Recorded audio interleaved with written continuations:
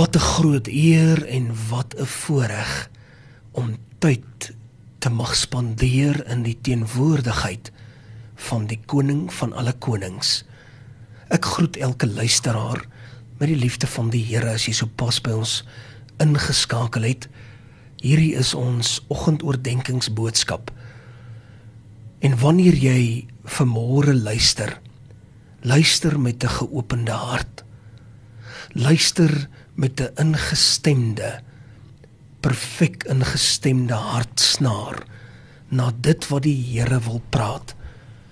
En dit is belangrik om vir die Here te sê, Here, ek staan gereed om vanmôre te hoor wat U in my binnenmens vir my wil sê. Want die Here is getrou en een ding is seker, die feit dat jy vanmôre ingeskakel is nie net bloot toeval nie, maar 'n beskikking uit die hande van die koning van alle konings. Daarom wil ek jou vra om erns te meen en sommer die radio 'n knypie harder te gaan sit en naby aan die radio te sit op jou gunsteling stoel of op jou gunsteling bank of sommer net daar op die rusbank en te luister na die stem van die Here vanmôre in jou lewe. Terselfdertyd dan wil ek jou vra om jou woord 'n bietjie nader te bring.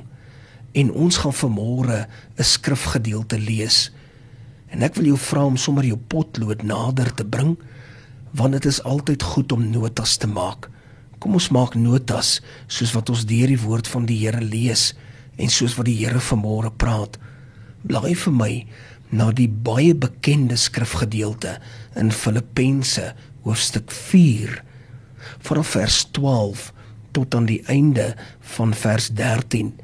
En jy sal hoor vanmôre baie bekend. Kom ons lees dit saam. Hy gaan verder en hy sê, ek weet om verneder te word. Ek weet ook om oorvloed te hê. In elke opsig en in alle dinge is ek onderrig om versadig te word sowel as om honger te ly, om oorvloed te hê sowel as om gebrek te ly. Ek is tot alles in staat deur Christus wat vir my die krag gee. Tot sover die woord van die Here. Kom ons sit net so, dan sluit ons die oë, dan bid ons saam.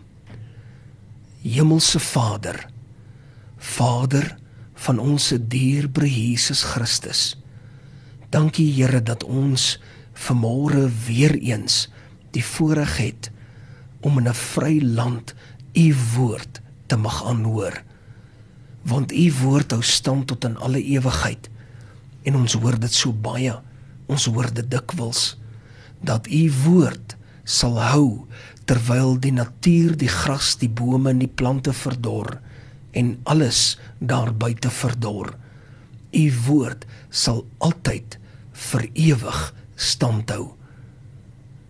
Dan bid ek Here dat U dan U woord kragtig in mense se harte sal laat ontkiem wat vanmôre ingeskakel is op 98.3. Seën hulle met 'n seën van die Allerhoogste in Jesus naam. Amen en amen.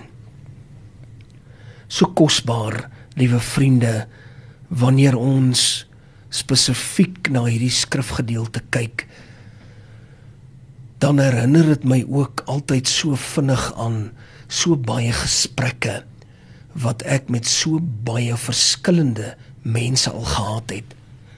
Verskillende mense op verskillende vlakke van die lewe, wat almal een ding in gemeen het, wat baie maal vir hulle self sê, ek kan dit nie doen nie. Dit wat jy hier van my vra, of dit wat hier van my verwag word, is iets wat ek doodeenvoudig net nie kan doen nie. Terwyl die Here baie hard, baie duidelik sê, jy kan alles doen deur myself, die koning, wat aan jou die nodige krag verskaf en die nodige energie verskaf. Die Here gee vir jou baie krag en hy maak die energie om oor te loop in jou menswees, om sake by die bul by die horings te pak. En vir my so treffend, wanneer ek hier deur hierdie skrifgedeelte lees, dan kom ek net weer van voor af agter hoe kosbaar dit is. Ek weet, gaan hy hier verder. En Paulus sê, ek weet hoe om verneder te word. En ek weet ook hoe om oorvloed te hê. Ja, dit is so. In ons lewensbestaan kan ons hierdie twee kontraste baie maal tot die voorfront bring. En kan ons sê, dit is so. Ek weet hoe is dit om verneder te wees, maar ek weet ook hoe is dit om 'n oorvloed te hê. En in elke opsig en in alle dinge is ek onderrig om versadig te word, sowel as om honger te ly. En dit is so dat ons die hele spektrum in die holte van ons hande moet vashou, sodat ons mooi moet kyk en dat ons wys moet wees. En soos iemand eendag vir my gesê het, fokus my kind, fokus. Miskien moet ons dalk fokus vanmôre. En ons is baie naby aan die naweek en daar is miskien dalk dinge wat oor die loop van hierdie naweek gaan gebeur wat ons miskien dalk nie weet of ons dit sal kan hanteer nie. Het ons die nodige krag om dit te kan hanteer? Is ons by magte om dit te kan hanteer? En dan wil ons so vinnig vir onsself sê, ek kan dit nie doen nie. Dit kan ek nie doen nie. Ek kan baie dinge doen, maar dit kan ek nie doen nie. Dan wil ek vandag vir jou sê, dis baie moontlik uit die hand van die Here om juis dit te kan doen. Dit wat vir jou onmoontlik lyk, dit gee die Here vir jou die krag om wel te kan doen. Maak nie saak hoe moeilik dit lyk nie. En ek weet, daar is baie dinge. En miskien dalk vanmôre sê jy vir my, JP, ek wil vir jou sê, jy ken nie my omstandighede nie. Die ding wat ek moet doen is so groot dat ek nie weet nie eens waar om te begin nie. Gaan ek vir jou sê, ek hoor wat jy sê. Maar gelukkig het ons die koning van alle konings aan ons kant. En wanneer ons weet hy is aan ons kant, dan is enige ding moontlik. Dan kan ons enige saak sommer net so in die gesig gaan staar en weet dat die Here vir ons die nodige krag gee. En so kosbaar soos hy hier skrywe, om versadig te word sowel as om honger te ly. Jy kry hierdie kontraste, hierdie twee verskillende pole. Dit is so. In ons lewe het ons die negatief en ons het die positief. Ons het alle kante van die spektrum. As jy nou vanmôre vir my moet sê dat dit is my omstandighede, dan gaan jy vir my 2-3 ure kan besig hou om vir my te vertel hoe die sake in mekaar invleg. Maar het sy dit aan die linkerkant is, of het sy dit aan die regterkant is, hoe dit ook al mag sy, in alle gevalle, die Here gee vir jou die nodige kennis, krag en ywer. En dit is 'n baie belangrike woord hierdie. Hy gee vir jou die nodige ywer om te kan doen wat jou taak is om te doen. Want ons almal het 'n sekere taak. Jy het 'n sekere ritme. Jy het 'n sekere doel wat die Here jou inskaar, wat die Here wil hê jy moet in beweeg, waarheen hy jou skik en stuur.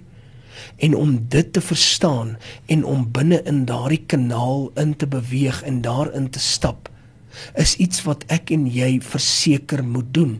Ons kan nie wegskram nie, want dan sal ons wees soos Jona. Uiteindelik sal ons tog op die plek moet kom waar die Here wil hê ons moet wees.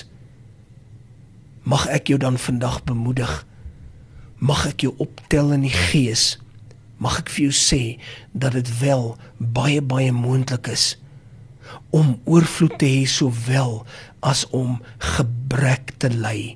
Daar sê dit weer, om versadig te wees, maar ook honger te ly.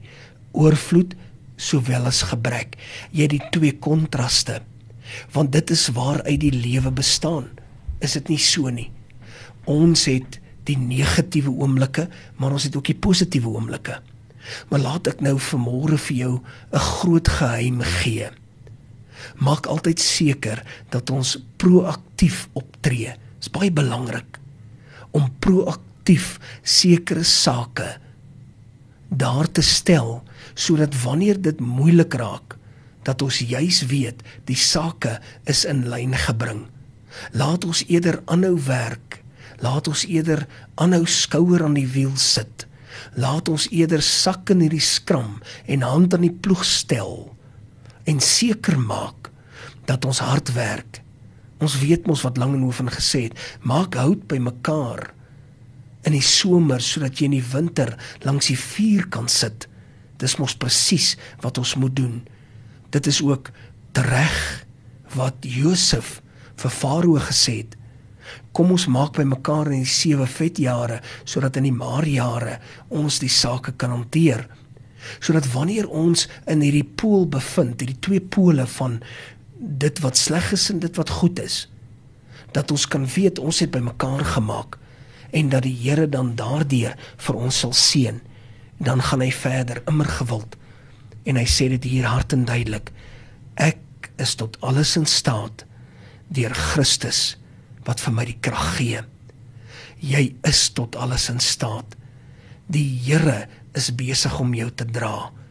Hy ken jou, en daar is niks onbekend of niks 'n verrassing by die hande van die Here nie.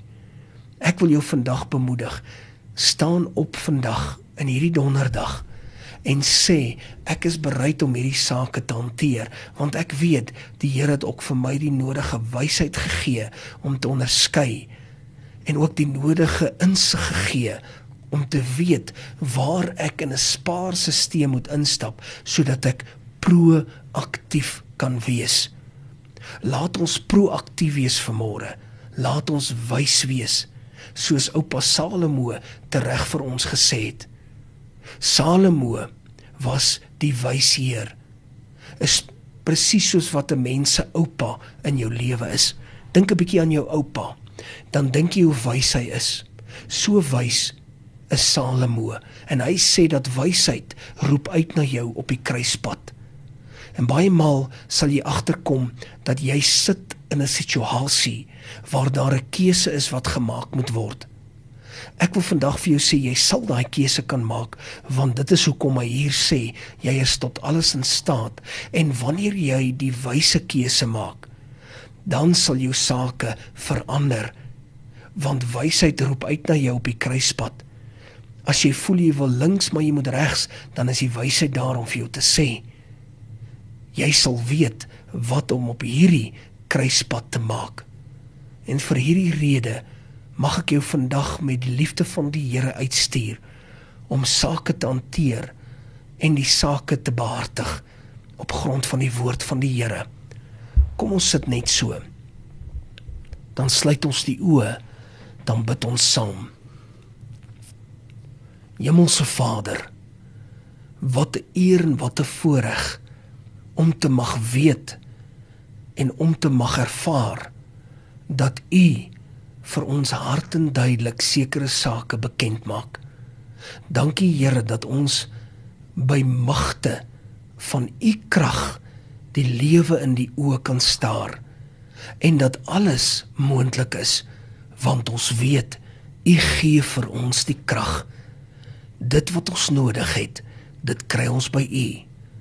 Daarom wil ek vra, Here, dat U elke Lekker FM luisteraar in hierdie oggenduur mildelik sal seën, sal help, sal red, en dat hulle met 'n getuienis sal voortspruit om U naam te mag besing, want U is waardig om geloof te word, waardig om geëer te word, en waardig om geprys te word. Here, hierdie dinge bid ons nie omdat ons dit verdien nie, maar enkel alleen uit genade in Jesus naam. Amen en amen.